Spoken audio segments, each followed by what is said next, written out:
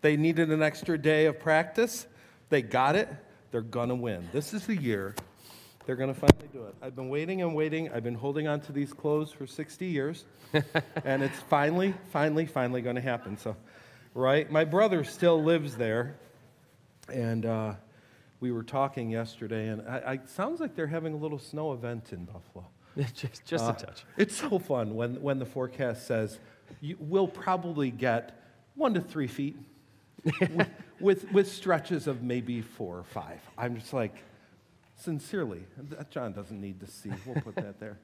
There we go. Well, it is great to have you with us today, and what a fun morning. How has this week been? This has been kind of a back-to-school week and whatever. How you done? Well, not so good with the fasting piece. Now, I've done it, but I can't lie to you. The experiences I had this week were like, they were moving and eye-opening. One of the things I chose to give up was just candy. Okay. Because I reflexively go for candy. So when it comes to like the holiday season, there's candy everywhere. Yeah. And so I chose to give that up, and I get to school on Tuesday, and that's when the kids come back, and I have a kid come in first thing in the morning, like literally. This is the day after we start this fasting, right? Hey, Mr. Pap, I forgot, before Christmas break, my family left early, and I forgot to give you your present. I'm like, you don't have to give me a present. Stop. It's okay. It's fine. And I'm thinking that it's going to be another cup or something, whatever. No. Kid sets down his backpack. So he hadn't even gone to his locker yet. Sets down his backpack and pulls out the biggest bag of gummy bears that I have ever seen. He's like, I know you love gummy bears, and I got this for you. Boom! And you started singing, "Lead us not into temptation." But it gets worse, because I'm not kidding. 2 minutes later, another kid comes in. Hey, Mr. Pap, wasn't here the day before break. Didn't get your present. And I was like, I didn't give you your present. I was like, you don't have to give me this. I don't need a present. He's like, yeah, I do, because I know how much you like Sour Patch Kids. And I got a bag.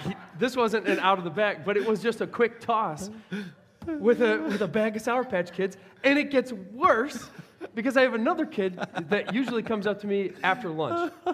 And for whatever reason, this kid does not eat all of their lunch. And so regularly, it's an 8th grader that comes up as I'm heading down to lunch. And regularly, I'll get something. It'll be, apple slices or, whatever. It's usually like celery sticks and healthy stuff. Nope, not this time. This time, the kid walked in and was like, hey, I have too many of these, and threw me Reese's Pieces, like the movie theater box style Reese's Pieces. I'm like, this is not okay. So what I love is Jesus is in heaven. He's sitting next to Peter, and he's going, watch this. Get him again. Watch this. Get him again. This is going to be fun. Again. Yeah, no, it's horrible. That's fantastic. Yeah, no, but it's been eye-opening. The amount of times that I've still reflexively, like I was at Shelly's house dropping Emmett off because he had a sleepover on Friday night with Aunt Shelly, and she's got a bowl of M&Ms on the table, and I just reflexively grabbed them, and I'm like, wait, I can't do this. Yeah. But it was neat to not just say like, hey, I'm denying myself this.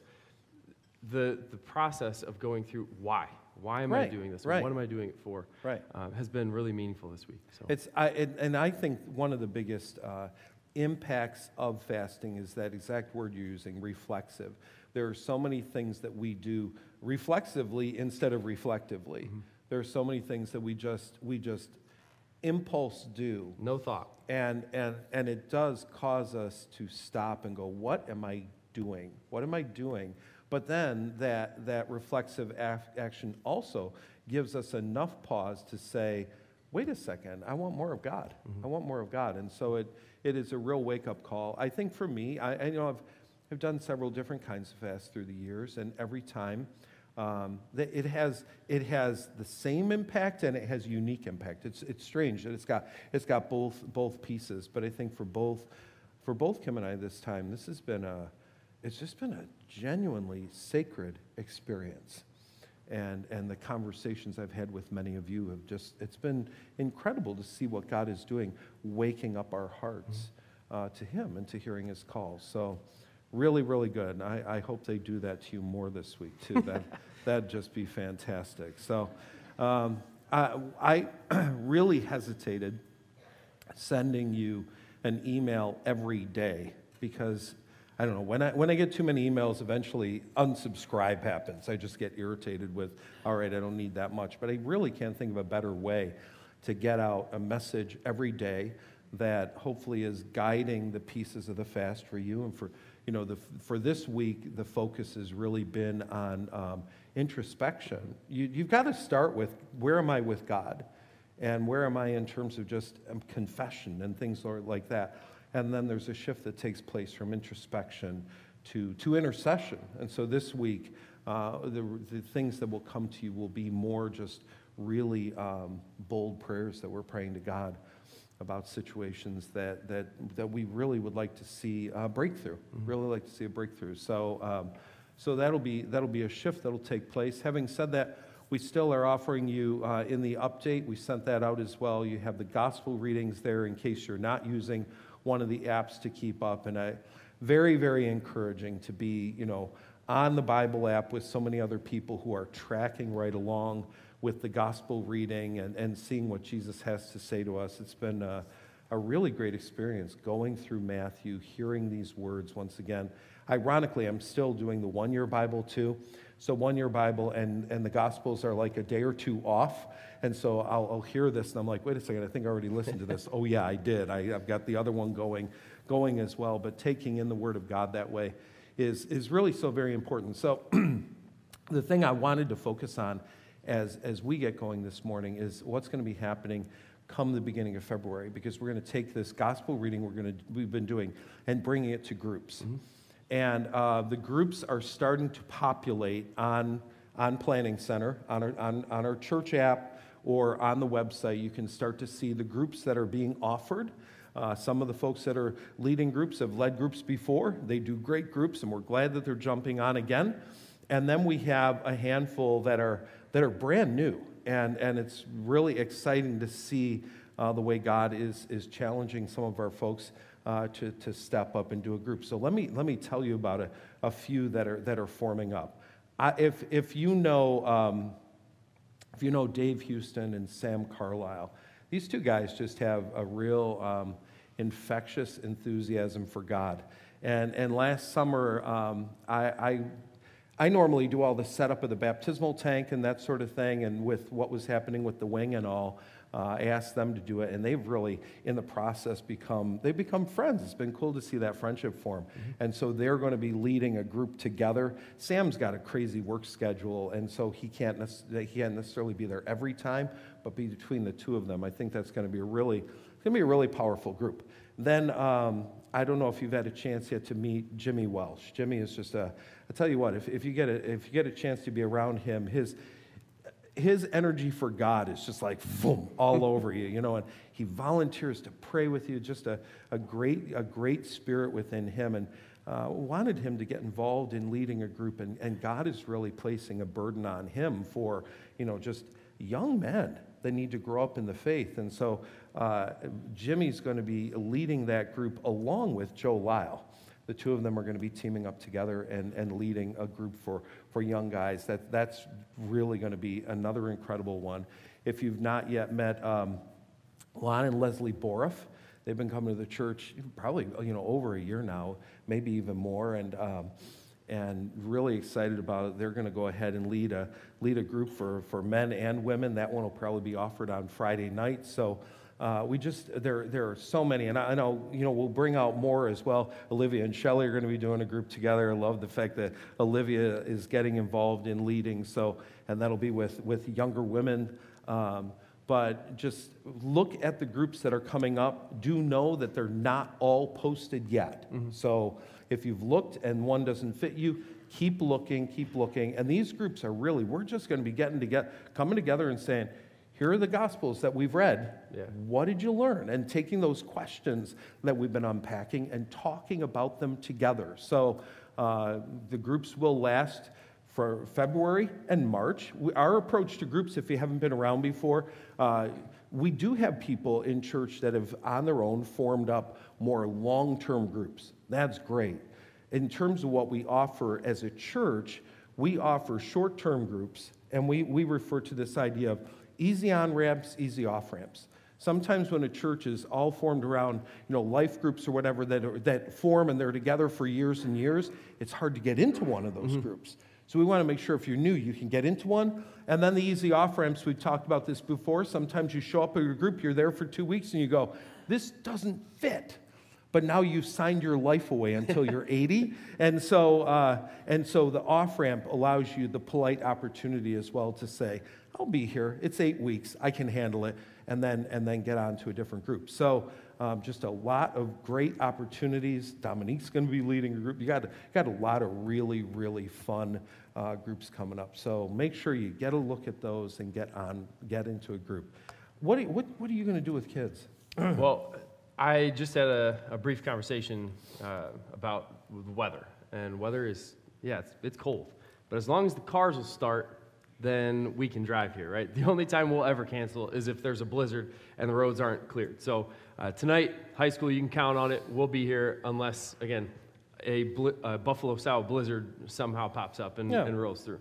So we'll be here, and then Wednesday, 6:30 to 8:30 with junior high. So we're on like normal this week. The other thing that was in the update regarding students is our dates for Green Lake and for Quest are both set, so you can start looking for that. We're going to get sign-ups going here, not right away, but shortly.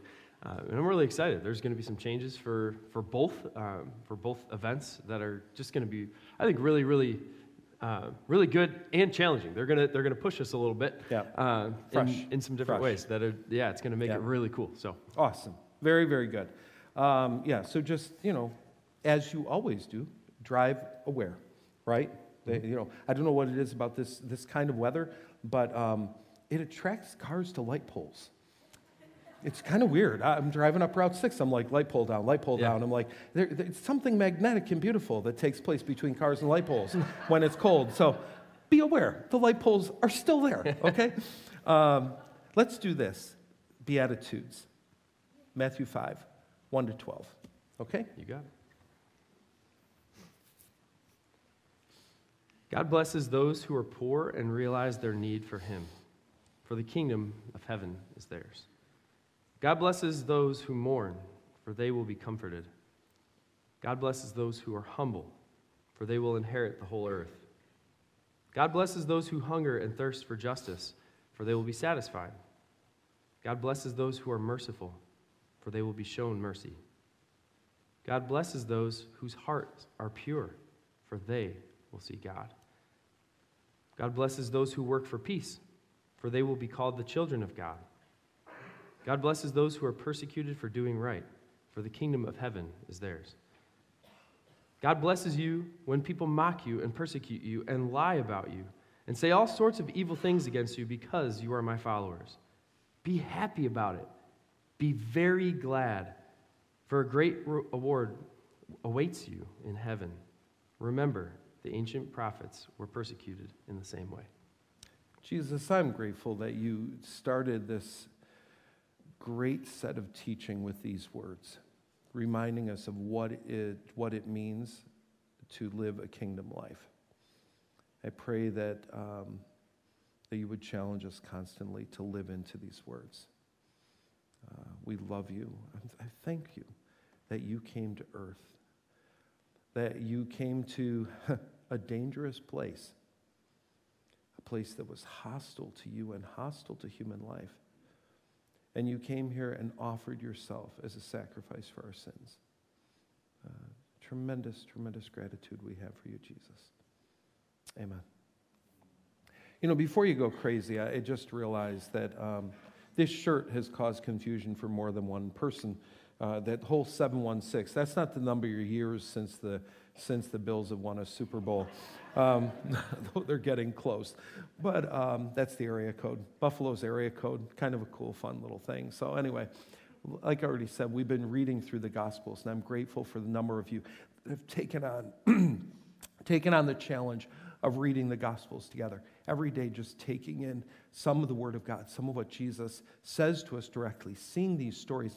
And I hope that they've challenged you in this sense, that you have stopped and gone, wow, this is really real.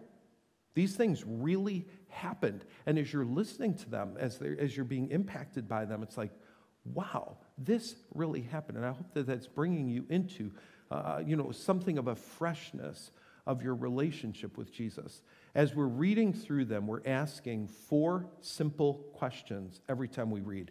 And there's kind of a fifth as well, but 4 simple questions. The first one is, what surprised you?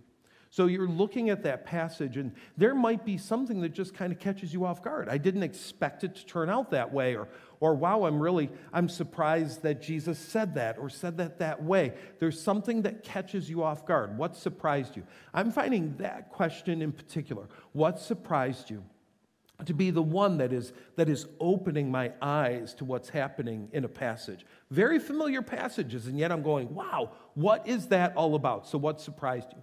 What did you learn about God? And by God, that's more than just God the Father, God the Son, God the Holy Spirit. What did Scripture teach you about God? What did Scripture teach you, the third question, about people? So that could be the human race in general. It could be what it's teaching you about you, or about the people around you. So you've got those 3 questions that you're working through. What surprised you? What did you learn about God? What did you learn about people? And then it comes to that application question of, what do I do with this now? So now I know this fact, I know this teaching, how am I supposed to live it? And then the 5th question that you might not have every day, but you might, who knows, is just, what did I discover here that I need to study more? What has kind of provoked a question that I need to go look up more or talk to somebody and find out more? So what I'm going to do during this part of this teaching every week is, many of you are really good at texting me or emailing me and saying, I don't get this, help. And rather than answering right on the spot, I'm going to try to go ahead and answer some of those on Sunday morning, because here's what I figure. If you're asking it, other people are asking it too. And the interesting thing is, I was asked 3 questions this week by more than one person. I mean, it's crazy how these 3 were kind of highlight questions. So not only are you asking the questions, but Dennis at SouthFieldChurch.com, or if you want a wiser person, Kim at SouthFieldChurch.com. But you can go ahead and ask the questions, and we'll try to bring those on Sunday morning. So the first one I loved, and it caused me to wrestle a little bit, and that's the whole idea, what's God's role in temptation? What role does God have in temptation? When a person is being tempted to sin, where is God in all of this? The Bible teaches us clearly, God never tempts anyone. He is not a tempter. The book of James tells us that. When tempted, no one should ever say, God is tempting me, for God cannot be tempted by evil, nor does he tempt anyone. But each person, it says, is dragged away by their own desires and enticed. So it's what's going on inside of us that's the problem. James says it.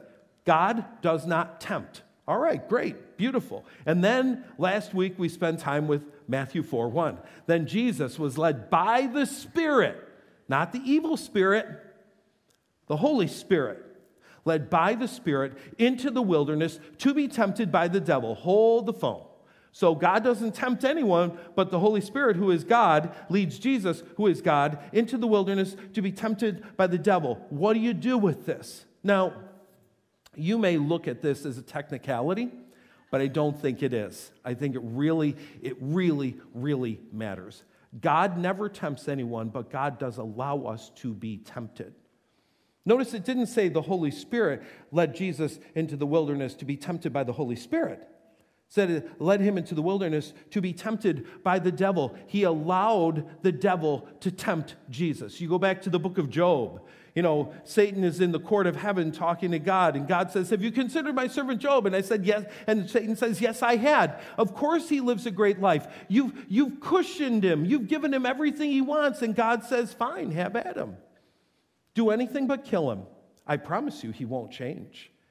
Now, that may not be very encouraging to you, that God's willing to say, I won't tempt you, but I'll let him do it. But nonetheless, God's role in temptation is not to lead us into temptation. He doesn't tempt us himself.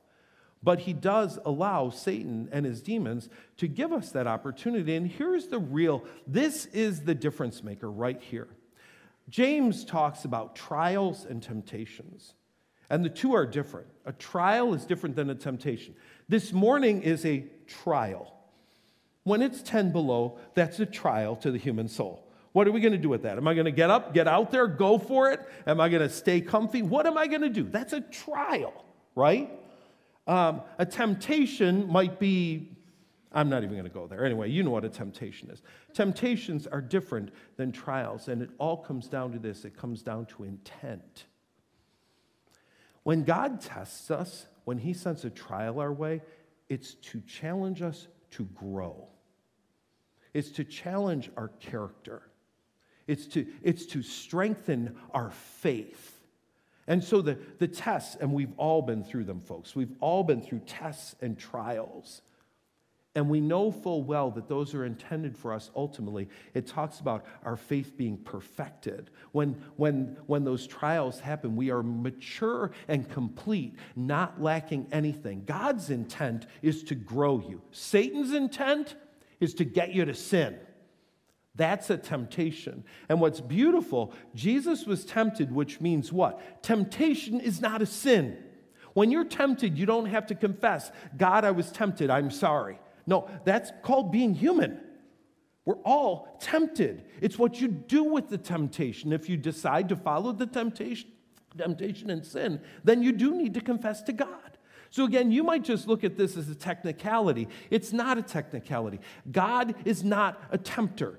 He does not tempt us, but he does allow us to be tempted, which then I think when you think about the Lord's Prayer, and this is something that I was jogged a bit in the conversation, and even Kim said the same thing.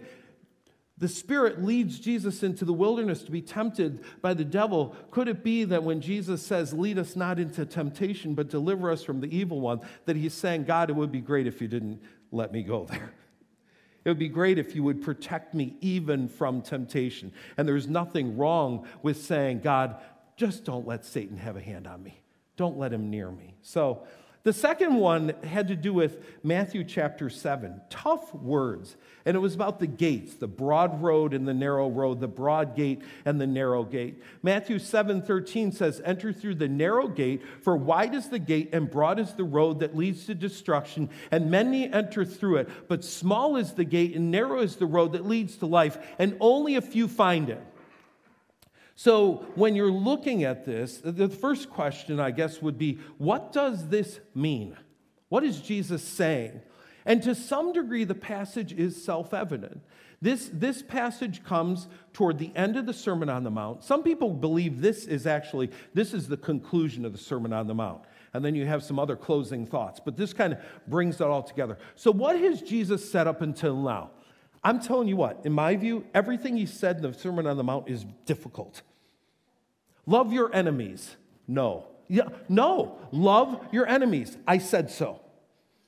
He says, you thought adultery was sleeping with someone else? No, adultery is even the way you're looking at them and thinking about it and what you're longing for right now. That's a lot harder than, I just have to legalistically avoid sex with someone. You think murdering is stabbing somebody? That hate that you have mothered for so long, that's murder. I'm telling you what, those are difficult things to hear. I like the idea that murder is only stabbing somebody. I don't like the idea that murder is what I've thought about some people. I don't like that. That's the narrow road. That's the narrow gate. And Jesus says most people don't want to go there. Most people would rather get drunk and sleep with somebody on Saturday night than read their Bible, listen to worship music, and prepare for Sunday morning. Right? I had a pastor growing up. I don't know why he did this. We had a Christian school. We had chapel all the time. And he'd say, folks, sin is not fun. And I'm like, what life do you live? Sin's a blast. Sin's a lot of fun for a minute. And then the consequences come and kick you. But it's fun.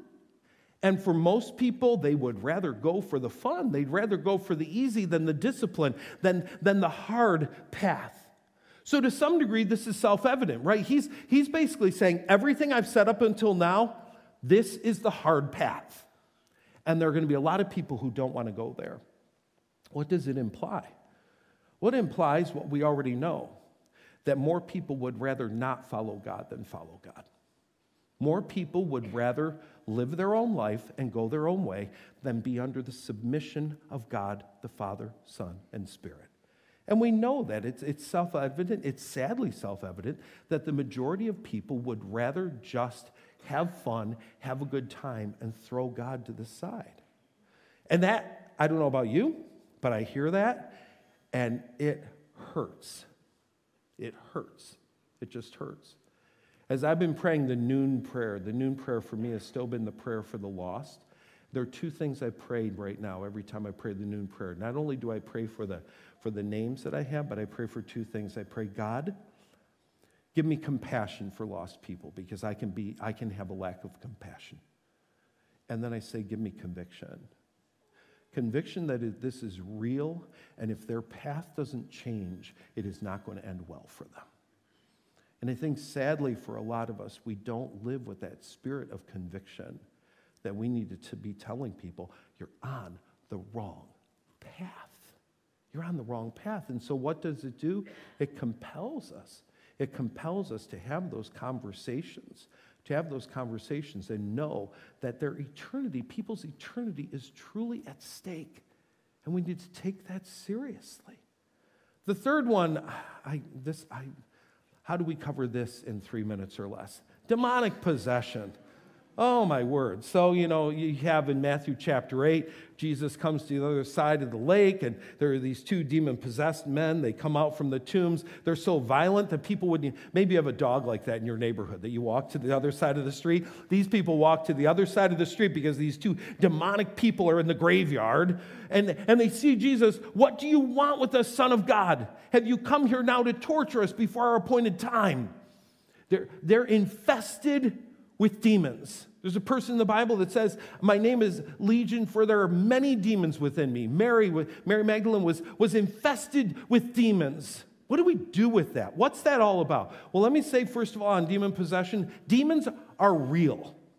They're real. Satan is real. It's not just a figurative thought. It's not a personification of evil. These are actual beings.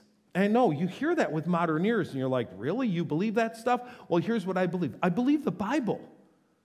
And the Bible says it's real. And if anything, I wonder sometimes if as moderns, there are things going on in our world that we attribute to things when in fact it is really the hassling of demons that's taking place in people's lives. And we as the church don't take demonic activity as seriously as we should. Demons can inhabit non-believers. That's what we learn in the Word of God. They can infest a non-believer. They can be present in the life and heart of a non-believer and control their life. Here's the good news. They cannot inhabit a believer. If you're a believer, demons can't dwell in you. Why? Because you already have a spirit in you, and He is very holy. And so only one spirit can inhabit you. If you're a believer, the Holy Spirit inhabits you. Good news. Bad news, demons can still harass you. They can still harass you. They can still cause trouble. They can still, you think about the prayers that Daniel prayed. The answer to the prayer was held up by demonic activity. It was stopped by demonic activity.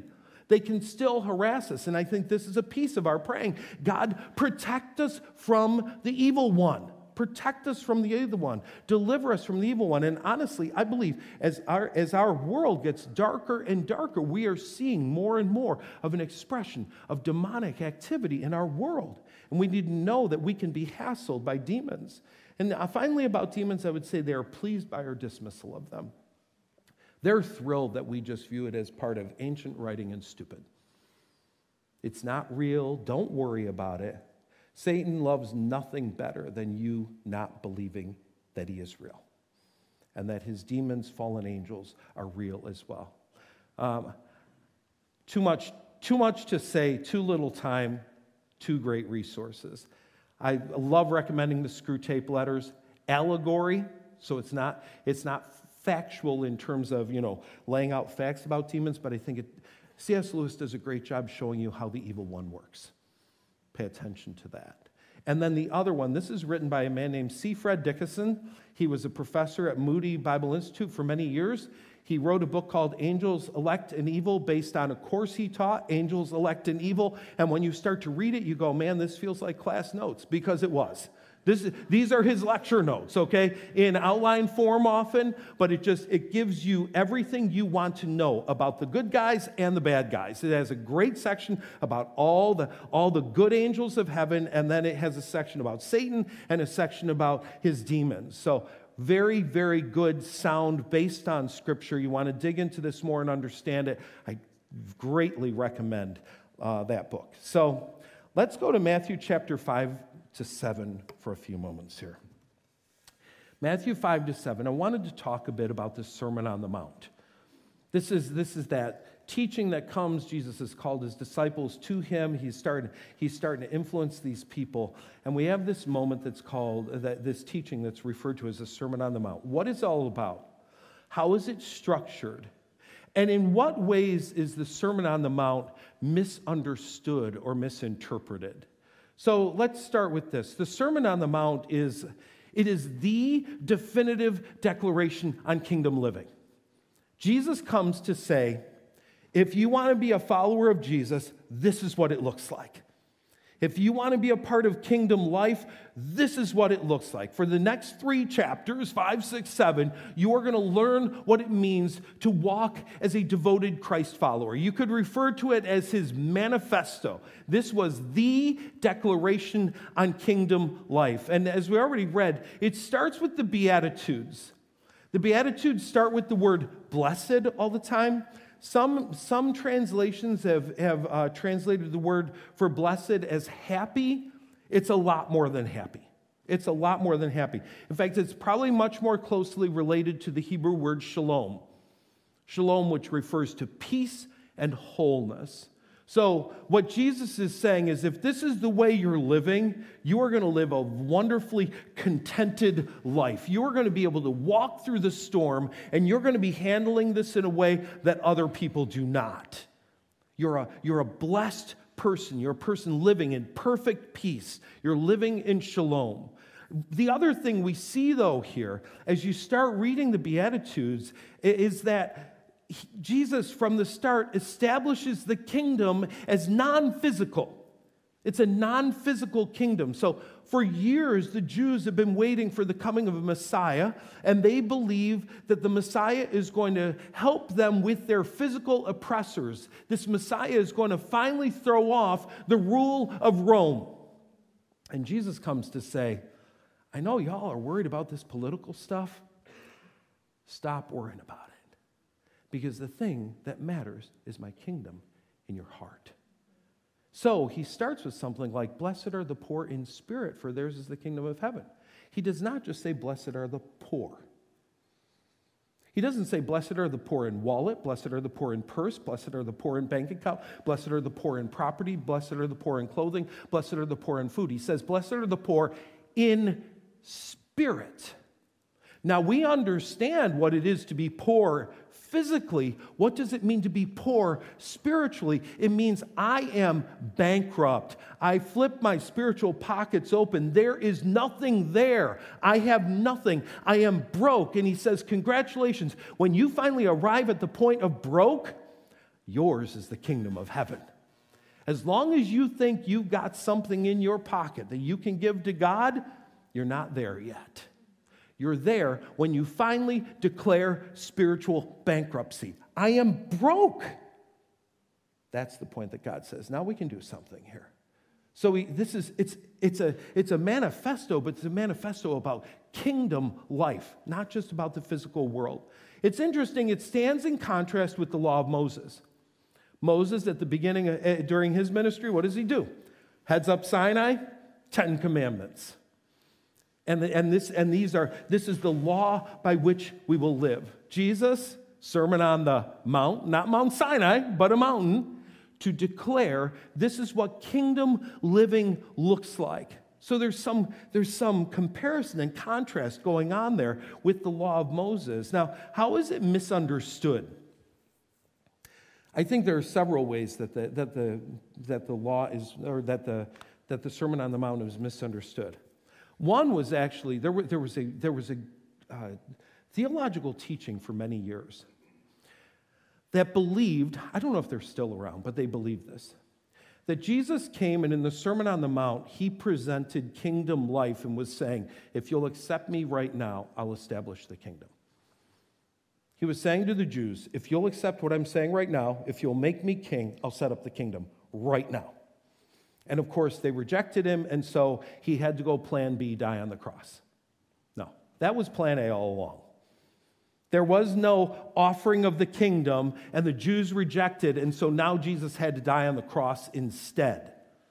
This was a declaration of what life would look like in the kingdom of God here on earth and in heaven if we live out the teaching of Jesus in our hearts. Another misunderstanding is that it does not replace the law. Do not murder doesn't go away. Do not commit adultery does not go away. The law does not go away. What Jesus says is, you've been sticking with the technicalities of the law. Congratulations, you didn't commit adultery. Congratulations, you haven't killed anybody yet. But what you've been doing with hate, what you've been doing with lust is bad news. It's sin. So it doesn't replace the law. It helps us to understand the law more clearly. From time to time, Jesus will say this line, you have heard it said, but I say unto you. And a surface reading of that, you might think what Jesus is saying is, this is what Moses said, but this is what I say. But what Jesus is really saying is, the religious leaders through the years have cluttered up. They have messed up the interpretation of what the law was saying. They've added rule to rule to rule to rule and made that sin too. So one example that I love, the teaching on the Sabbath. The Pharisees decided that if you spit on the Sabbath, it was sin. Because if you spit, your spit would roll dirt, and that was work. So spitting on the Sabbath was sin. Thus saith the Pharisee. Not thus saith the Lord, thus saith the Pharisee. Jesus was saying, all that baggage that the Pharisees have added onto the law, you have heard it said? No, I say unto you. And he says, this is the spirit of the law. Because the Pharisees didn't understand the spirit of the law at all. A piece of our fast at our house has been, there is not only no news coming into our house, which is lovely, there's no modern media coming in at all, in terms of like, we're not watching TV shows or anything like that. It's like all Jesus stuff all the time. So we just been chosen. There's been this nonstop flow of these Jesus shows. And we just watched the feeding of the 5,000. And he's feeding these people, many of whom are not Jews. He's feeding these people. And the Pharisees come along, and they want to know what just happened here. And they're looking for witnesses to hold against Jesus what he's just done. And one of the persons said, you can't believe it. He just fed us all with 5 loaves and 2 fish. And they look at him, and they realize he's not a Jew. And are you a Jew? No. Oh, we caught him. There it is. He's eating with Gentiles. He's eating with sinners. And I love it. As the person's walking away, they go, can you believe it? This guy just performed a miracle, and all they can worry about is he ate with the wrong people. That's what the Pharisees were doing. And that's what Jesus was saying. Would you throw away the junk these people are teaching and get back to what God was saying? That's what Jesus is declaring. Another how is it misunderstood is just simply that so much of the Sermon on the Mount really is written in culture. It's written in the culture of the time. And so as you're listening to different examples, broad is the gate, narrow is the path. I mean, we don't have broad gates and narrow paths and all these things. So some of this requires a little bit of extra work to kind of stop and go, what was Jesus talking about in his context, in his time? And as we take the time to understand his context in his time, it's amazing how we get the opportunity to grow in what Jesus has to say. So here's what's fun. I'm looking at the schedule. At 9:41, I'm supposed to pray.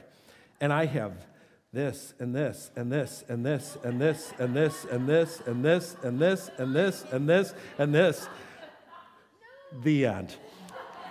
So let me tell you what I want you to do with all that, okay? Yesterday we took Psalm 51 as a place of confession of our souls to God. Would you today do the same thing with the Sermon on the Mount?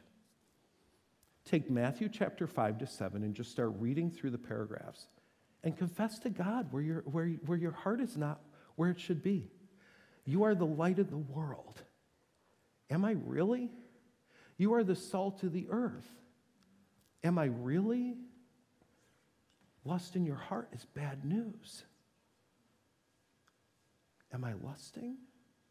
Okay, I haven't murdered anybody yet. But doggone it, I have a list of people I wouldn't mind doing away with. Forgive me. Broad is the gate, narrow is the path. I have friends that if they don't find out about Jesus, they're going to hell. Does that matter to me? Forgive me. So just take the Sermon on the Mount, subject by subject, sometime today. Pray it to God. And if Jesus convicts you to say, Jesus, I'm sorry. I'm sorry. Forgive me. And you know what I love? I mean, fasting gets misunderstood because it's seen sometimes in religious circles as penance. We're paying for our sin. You can't pay for your sin no matter how you try. Only Jesus can pay for your sin. Fasting wakes us up. It gives us sensitivity. I tell you what, I've been bawling about everything this week. It's pitiful. It's like I'm so emotionally raw with what we're going through right now. It gives us sensitivity, far greater sensitivity to my sin this week than normal. Ask God for forgiveness, and then receive grace. Reach out your hands and receive grace. You don't have to keep paying for it. Confess your sins. He is faithful and just to forgive your sins and cleanse you from all unrighteousness. And that's why we go to communion. Because we're reminded that we don't have to pay for our sins. He already has. And so Jesus today, as we make the walk to communion, we recognize again that we are sinful beings, that we've done things wrong again this week that require confession, and we're sorry, sincerely sorry. We're not just wiping things away easily. We're sincerely sorry, and in our sincere sorrow, we also realize that you are a God of grace and forgiveness, and we receive your grace, we receive your forgiveness. We are grateful and thankful for your love.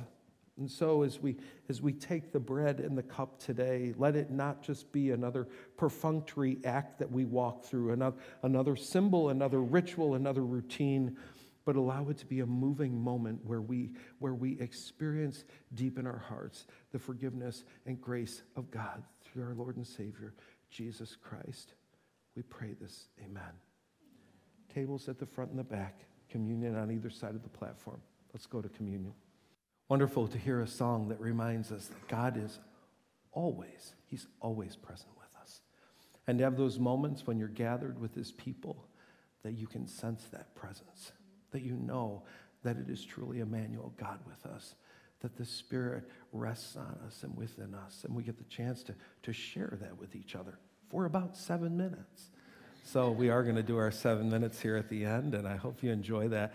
It's a special day in many ways, and one of them is we have some people that have traveled from far away to be here today. So Blake and Cameron Hersberger are here from Ohio, as well as Zeke, and Rachel Johnson made it all the way back, all the way from San Antonio. Stephen's not here, right? Just Rachel. And Rachel brought a guest as well, and we'll get a chance to meet her in person in April. Right?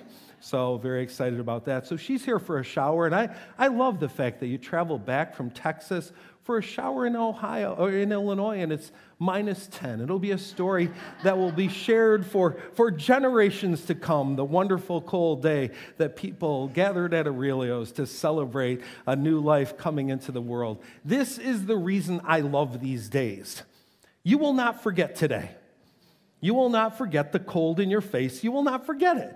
You won't forget that you braved getting out and starting your car and getting the heat on and driving all the way here. You'll never forget it. That's a piece of what makes today so fun, and I love it. And I love that you had the heart to be here. Our world has reflexively fallen into this state of saying to people, be warm and safe. Be warm and safe. Here's my challenge to you today. Be courageous and be resilient. Be courageous and resilient. There's a great book about Lewis and Clark written by Stephen Ambrose called Undaunted Courage. That's what I want on the label of my life. Be courageous and be resilient. And do that for at least 7 minutes with your friends. See ya.